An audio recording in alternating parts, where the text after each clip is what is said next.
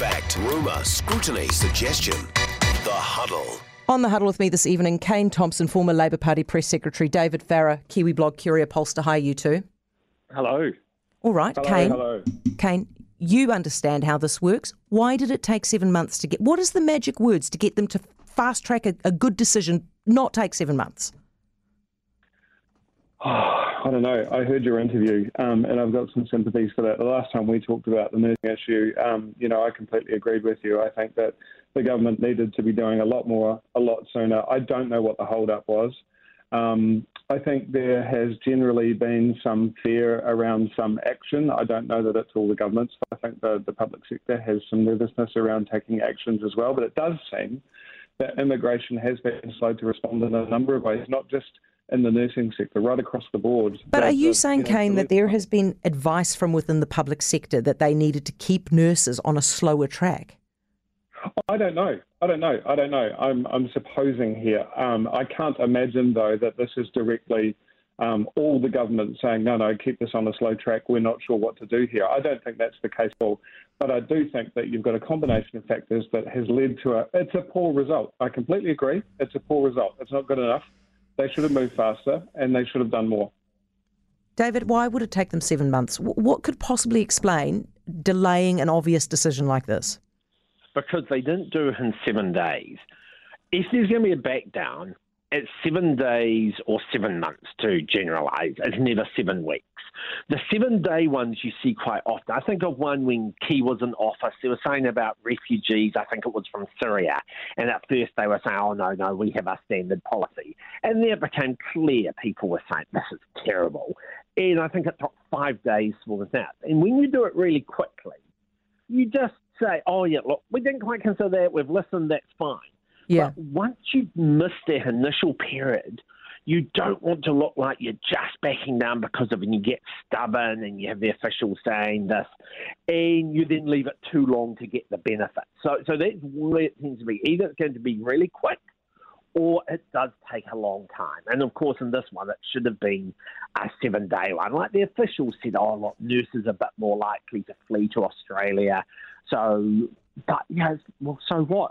If we give them residence, I know. then even if you keep half of them, at least. They go to Australia. But so, David, you're coming down on the side of stubbornness.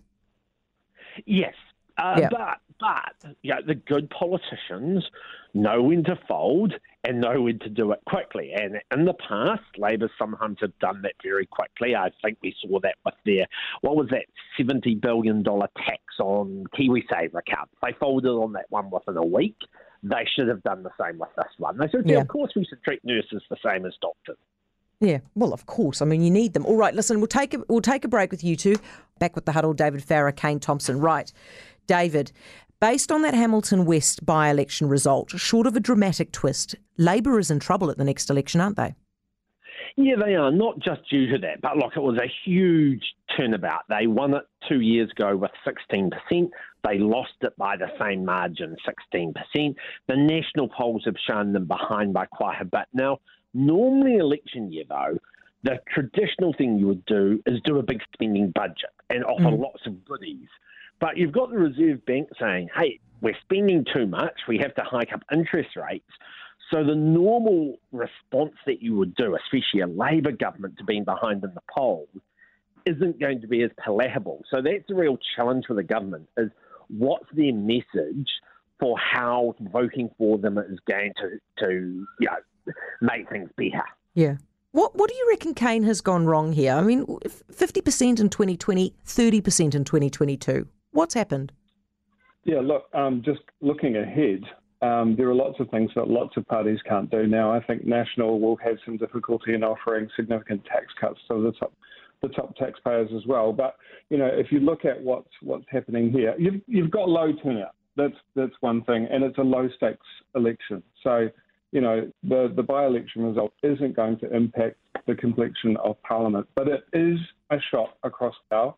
The government does need to be paying attention. I think, personally, I think they're spread too thin. They're running too many issues. They're trying to do too many things, and it's not being as effective as they could be if they narrowed focus of the political agenda of the party. You've got a year to go. A lot can happen. I think they need to narrow the agenda, get down to the basic focus points and clear the decks. David, what the hell is going on with the tar seal up north? Well, it's the blame game, isn't it? Where we blame the NZTA and they blame Fulton Hogan. And Fulton Hogan looks like are going to be paying out some money, which I've never seen before.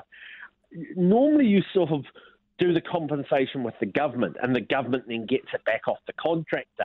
But this one seems a bit bizarre where the government say send your invoices directly to Fulton Hogan.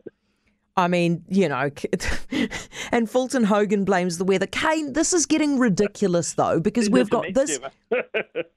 Yeah, well, exactly. We've got this happening. We've got Waka Kotahi needing Transmission Gully needing resealing out of Wellington after 8 months or something like that. You've got roads not being finished. You've got potholes everywhere. This feels, I don't know. I mean, is it always like this? Are we just particularly interested in roads this year? I think neither. I just think something's not working. You've also got Kapiti Expressway. When that finished as well, they had to start resurfacing within a couple of months. Yes. But it's appalling.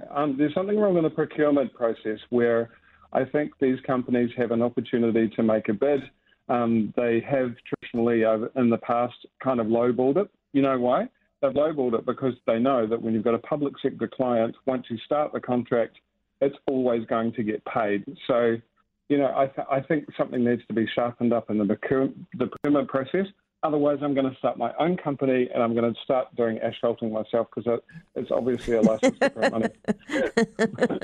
Well, there's a consultant, just the mind ticking over. Right. David, what speed do you drive at, David? How much over the speed limit?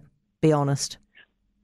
If you ask me now, it's very little over the speed limit. If you asked me before I had children in the car, I would probably tend like a good open highway, 110, 115. Because I do believe you drive to conditions. And let's just take Transmission Gully. You can drive 115 absolutely safely there. Yeah. There's other areas on the open road where actually I even drive at 100. So, I am a believer in a bit of common sense there. But, of course, that's not quite what the law is, unlike Germany, where they do actually have... Everybody drives, well, I thought, turns out not everybody. Everybody drives to the threshold, Kane, but apparently they've dropped the threshold and they're not going to tell us what the threshold is. What do you do? Look, I'll be honest. I drive to the conditions, but sometimes when you've got the opportunity, the space, and it feels safe, if you have to do something, you have to do something, and you go over the speed limit. Yep, okay, I do it. I think there's a cultural issue here too. New Zealanders, we're the worst drivers in the world, although we tell each other we're the best drivers in the world. But we overtake on corners, we confirm, we don't indicate. We speed up in passing lanes if we're in the left-hand lane. We do all sorts of things to make each other mad, but of course we're the best drivers ever. But the police threshold thing, I mean, isn't there some kind of tolerance in car speedometers as well where they're not entirely accurate? That's exactly right. It does seem to me like it's a little bit unfair if you're pinging someone at 102 after they've just completed an overtaking manoeuvre.